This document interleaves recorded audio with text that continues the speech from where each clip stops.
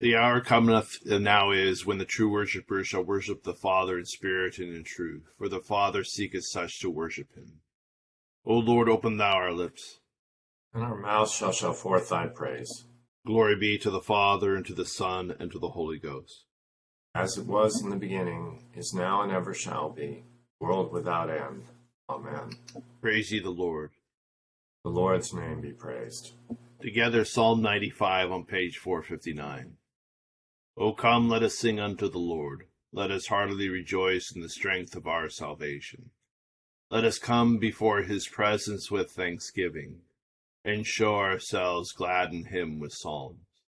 For the Lord is a great God, and a great King above all gods.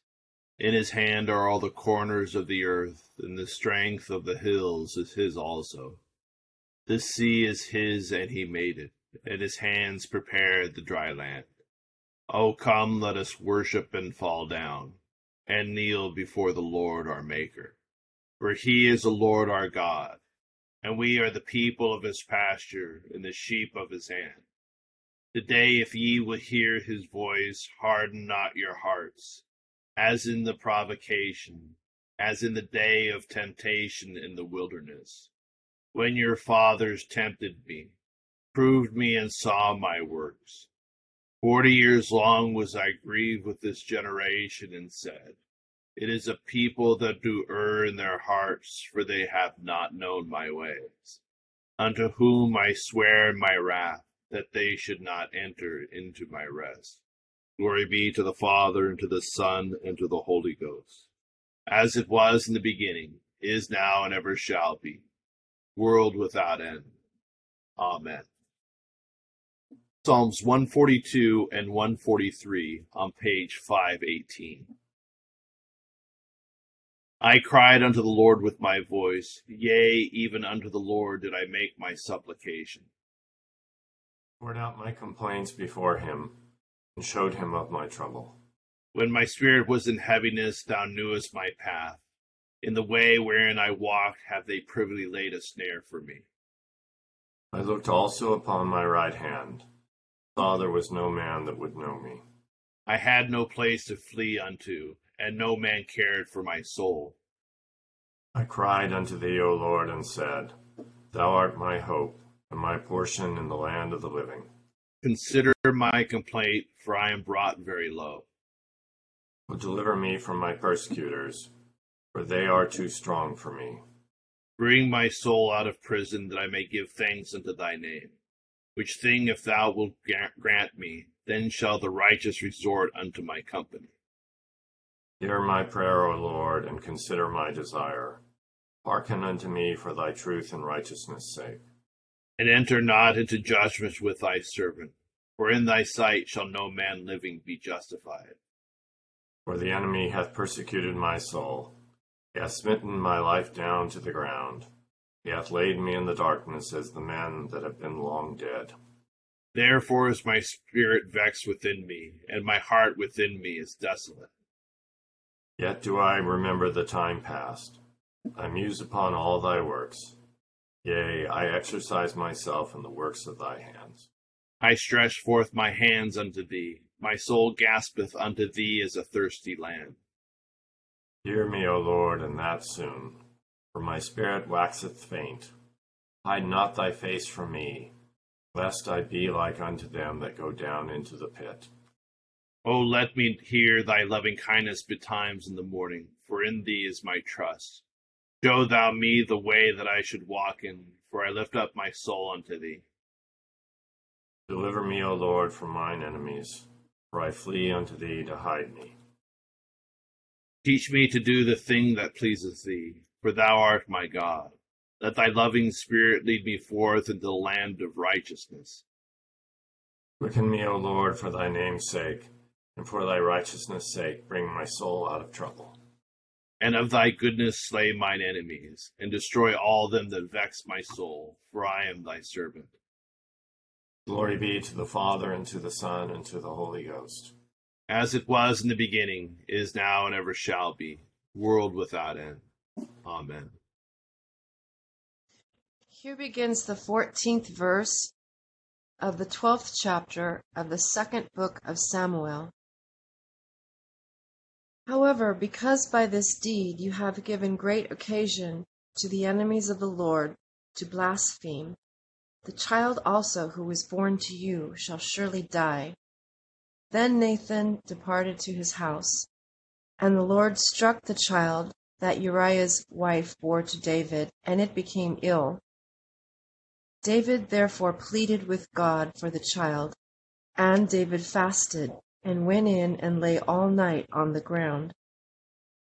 So the elders of his house arose and went to him to raise him up from the ground, but he would not, nor did he eat food with them. Then on the 7th day it came to pass that the child died. And the servants of David were afraid to tell him that the child was dead. For they said, "Indeed, while the child was alive, we spoke to him, and he would not heed our voice. How can we tell him that the child is dead? He may do some harm." When David saw that his servants were whispering, David perceived that the child was dead. Therefore David said to his servants, "Is the child dead?" And they said, "He is dead." So David arose from the ground, washed and anointed himself, and changed his clothes, and he went into the house of the Lord and worshipped. Then he went to his own house, and when he requested, they set food before him, and he ate. Then his servants said to him, "What is this that you have done? You fasted and wept for the child while he was alive, but when the child died, you arose and ate food." And he said, "While the child was alive, I fasted and wept, for I said, 'Who can tell whether the Lord will be gracious to me, that the child may live?' But now he is dead, why should I fast? Can I bring him back again? I shall go to him, but he shall not return to me." Then David comforted Bathsheba his wife, and went in to her and lay with her. So she bore a son, and he called his name Solomon. Now the Lord loved him, and he sent word by the hand of Nathan the prophet. So he called his name Jedediah, because of the Lord. Now Joab fought against Rabbah of the people of Ammon, and took the royal city. And Joab sent messengers to David, and said, "I have fought against Rabbah, and I have taken the city's water supply." Here ends the first lesson. Benedictus es on page 11. Blessed art thou, Lord God of our fathers, praised and exalted above all forever. Blessed art thou for the name of thy majesty, praised and exalted above all forever. Blessed art thou in the temple of thy holiness, praised and exalted above all forever. Blessed art thou that beholdest the depths and dwellest between the cherubim, praised and exalted above all forever. Blessed art thou on the glorious throne of thy kingdom, praised and exalted above all forever. Blessed art thou in the firmament of heaven, praised and exalted above all forever. Glory be to the Father, and to the Son, and to the Holy Ghost, as it was in the beginning, is now, and ever shall be, world without end. Amen. Here begins the 13th verse of the 24th chapter of the Gospel according to St. Luke. Now behold, two of them were traveling that same day to a village called Emmaus, which was 7 miles from Jerusalem. And they talked together of all these things which had happened. So it was, while they conversed and reasoned, that Jesus himself drew near and went with them. But their eyes were restrained, so that they did not know him. And he said to them, "What kind of conversation is this that you have with one another as you walk, and are sad?" Then the one whose name was Cleopas answered and said to him, "Are you the only stranger in Jerusalem? And have you not known the things which happened there in these days?" And he said to them, What things? So they said to him, The things concerning Jesus of Nazareth, who was a prophet, mighty in deed and word before God and all the people, and how the chief priests and our rulers delivered him to be condemned to death and crucified him. But we were hoping that it was he who was going to redeem Israel. Indeed, besides all this, today is the third day since these things happened. Yes, and certain women of our company who arrived at the tomb early astonished us. When they did not find his body, they came saying that they had also seen a vision of angels who said he was alive. And certain of those who were with us went to the tomb and found it just as the woman had said, but him they did not see. Then he said to them, O foolish ones, and slow of heart to believe all the prophets have spoken. Ought not the Christ to have suffered these things, and to enter into his glory? And beginning at Moses and all the prophets, he expounded to them in all the scriptures the things concerning himself. Then they drew near to the village where they were going, and he indicated that he would have gone farther. But they constrained him, saying, Abide with us, for it is toward evening, and the day is far spent. And he went in to stay with them. Now it came to pass, as he sat at the table with them, that he took bread, blessed it, and broke it, and gave it to them. Then their eyes were opened, and they knew him, and he vanished from their sight. And they said to one another, Did not our heart burn within us while he talked with us on the road, and while he opened the scriptures to us? So they rose up that very hour, and returned to Jerusalem, and found the 11 and those who were with them gathered together, saying, The Lord is risen indeed, and has appeared to Simon. And they told about the things that had happened on the road, and how he was known to them in the breaking of bread. Here ends the second lesson. Benedictus on page 14. Blessed be the Lord God of Israel, for he has visited and redeemed his people, hath raised up a mighty salvation for us in the house of his servant David, as he spake by the mouth of his holy prophets, which have been since the world began, that we should be saved from our enemies and from the hand of all that hate us, to perform the mercy promised to our forefathers, and to remember his holy covenant, to perform the oath which he sware to our forefather Abraham, that he would give us, that we, being delivered out of the hand of our enemies, might serve him without fear, in holiness and righteousness before him, all the days of our life. And thou, child, shalt be called the prophet of the highest, for thou shalt go before the face of the Lord to prepare his ways, to give knowledge of salvation unto his people, for the remission of their sins, through the tender mercy of our God, whereby the day spring from on high has visited us, to give light to them that sit in darkness and in the shadow of death, and to guide our feet into the way of peace. Glory be to the Father, and to the Son, and to the Holy Ghost, as it was in the beginning, is now, and ever shall be, world without end. Amen. I believe in God, the Father Almighty, maker of heaven and earth, and in Jesus Christ, his only Son, our Lord, who was conceived by the Holy Ghost, born of the Virgin Mary, suffered under Pontius Pilate, was crucified, dead, and buried. He descended into hell. The third day he rose again from the dead. He ascended into heaven, and sitteth on the right hand of God the Father Almighty. From thence he shall come to judge the quick and the dead. I believe in the Holy Ghost, the Holy Catholic Church, the communion of saints, the forgiveness of sins, the resurrection of the body, and the life everlasting. Amen. The Lord be with you. And with thy spirit. Let us pray.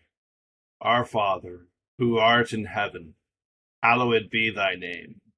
Thy kingdom come, thy will be done, on earth as it is in heaven. Give us this day our daily bread, and forgive us our trespasses, as we forgive those who trespass against us. And lead us not into temptation, but deliver us from evil. For thine is the kingdom, and the power, and the glory, forever and ever. Amen. O Lord, show thy mercy upon us. And grant us thy salvation. O God, make clean our hearts within us. And take not thy Holy Spirit from us. Almighty and everlasting God, who art always more ready to hear than we to pray, and art wont to give more than either we desire or deserve, pour down upon us the abundance of thy mercy, forgiving us those things whereof our conscience is afraid, and giving us those good things which we are not worthy to ask, but through the merits and mediation of Jesus Christ, thy Son, our Lord. Amen. O God, who art the author of peace and lover of concord, in knowledge of whom standeth our eternal life, whose service is perfect freedom, defend us, thy humble servants, in all assaults of our enemies, that we, surely trusting in thy defense, may not fear the power of any adversary, through the might of Jesus Christ our Lord. Amen. O Lord, our heavenly Father, almighty and everlasting God, who hast safely brought us to the beginning of this day, defend us in the same with thy mighty power, and grant that this day we fall into no sin, neither run into any kind of danger, but that all our doings, being ordered by thy governance, may be righteous in thy sight, through Jesus Christ our Lord. Amen. Morning to all.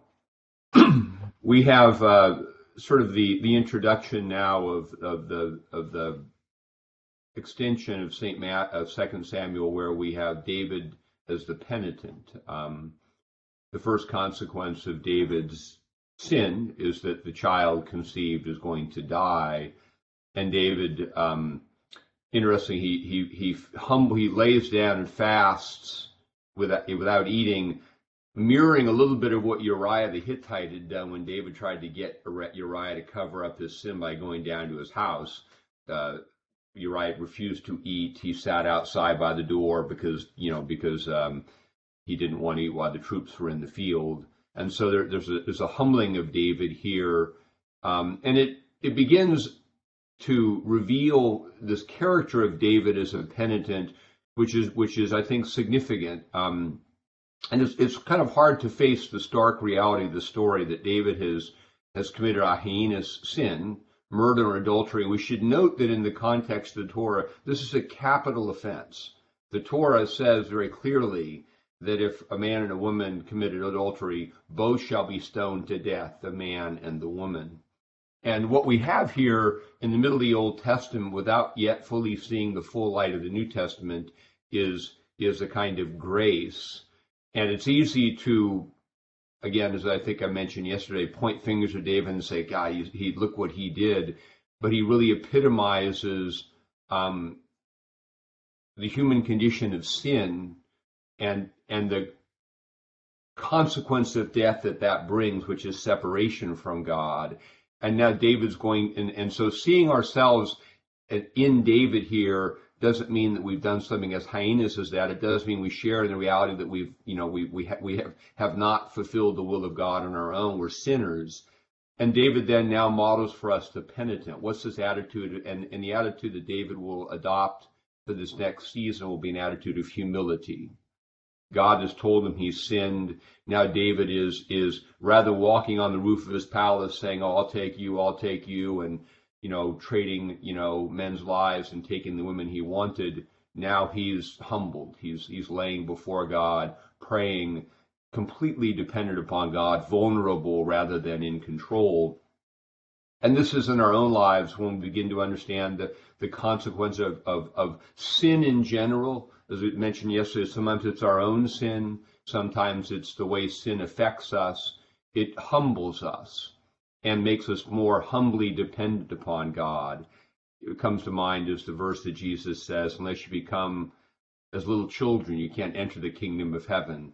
where we before we were proud and arrogant, and now we're just humbly dependent on God, and that's what allows God to do His work in us, to soften our hearts, to help us in that position, that posture of dependency through which He then forgives us and raises us up. And it's notable in the story that after David fasts and prays for the death of the child, for the child to live, he goes and worships. So we already got yesterday Nathan saying to David, your sin is forgiven. So David is experiencing consequences, what may call sort of a sanctifying suffering, but he now has already been restored to union with God. His prayer is he can pray to God. God's told him he's going to experience these things. So in our own lives, when we embrace our sufferings patiently and humbly in our prayer, that's one of the places where the Psalms form such a significant part of our prayer, expressing the pathos of the various aspects of our suffering, where we live in relationship with God, which isn't devoid from pain, but Christ is present with us in it. And so that's God's presence with us in our suffering, which is the quintessential message of the incarnation and the cross. To move over to the New Testament lesson, this Road to Emmaus story, I'm convinced that Luke means it to be a commentary on the church's worship. If the apostles saw the risen Christ, what about those who don't see the risen Christ? And this provides the pattern that Jesus comes to us and he reveals himself to us by the word of God, by making clear the teachings of the scriptures. Jesus expounded to them in the scriptures all the things concerning himself. Our liturgy of the word in the Eucharist, where we hear the word and we understand its application, we see Jesus in it, what it means for us. And then he entered the home and he took and blessed and broke and gave bread for us. This is the second part of our liturgy, and we gather on Sunday, offertory, the communion, the fraction, the giving of the bread. So in word and in sacrament, we encounter the living Christ who raises us from the death of sin to life through word and sacrament. And we need the word to speak to us. And that's also we see in David. Nathan the prophet came to David and spoke the word of God to him, which David received. And that allowed him to enter back in, to be forgiven and enter back into his prayer. So in our worship of God, we must hear the word of God. Let the light of Christ shine on the places that need reform in our lives, produce that humility and faith in which we come, and then enter into communion with Christ. And that's how we're changed by word and sacrament, changed from the death of sin into the life of righteousness, and helps us to endure as we worship through our own suffering that we experience because of our participation in the fallenness of this world. A few thoughts about today's lessons. We'll continue with a prayer for all conditions of men on the bottom of page 18. O God, the creator and preserver of all mankind, we humbly beseech thee for all sorts and conditions of men, that thou wouldest be pleased to make thy ways known unto them, thy saving health unto all nations. More especially pray for thy holy church universal, that it may be so guided and governed by thy good spirit, that all who profess and call themselves Christians may be led into the way of truth, and hold the faith in unity of spirit, and the bond of peace and in righteousness of life. Finally, we commend to thy fatherly goodness all those who are anyways afflicted or distressed, in mind, body, or estate.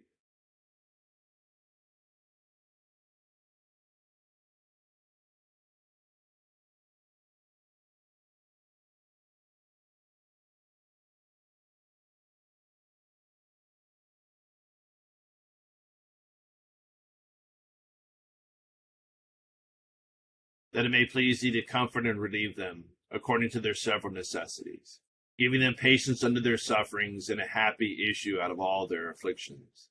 And this we beg for Jesus Christ's sake. Amen. Together the general thanksgiving.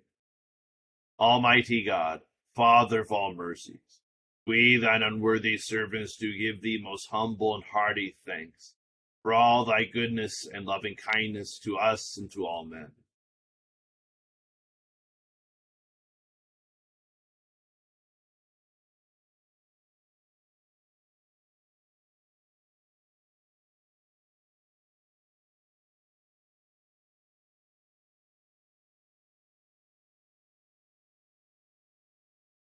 We bless thee for our creation, preservation, and all the blessings of this life, but above all for thine inestimable love and the redemption of the world by our Lord Jesus Christ, for the means of grace and for the hope of glory.